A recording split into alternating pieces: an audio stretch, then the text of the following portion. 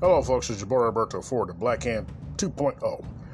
Subject Friday tonight will be something that I've been working on, but it may sound like I haven't.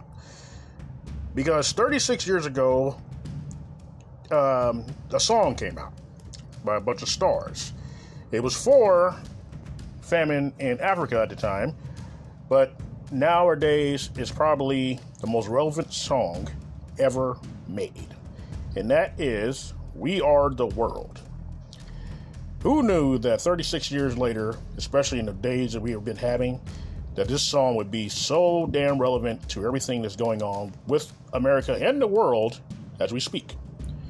And I will talk about it tonight on the next Black Hand 2.0.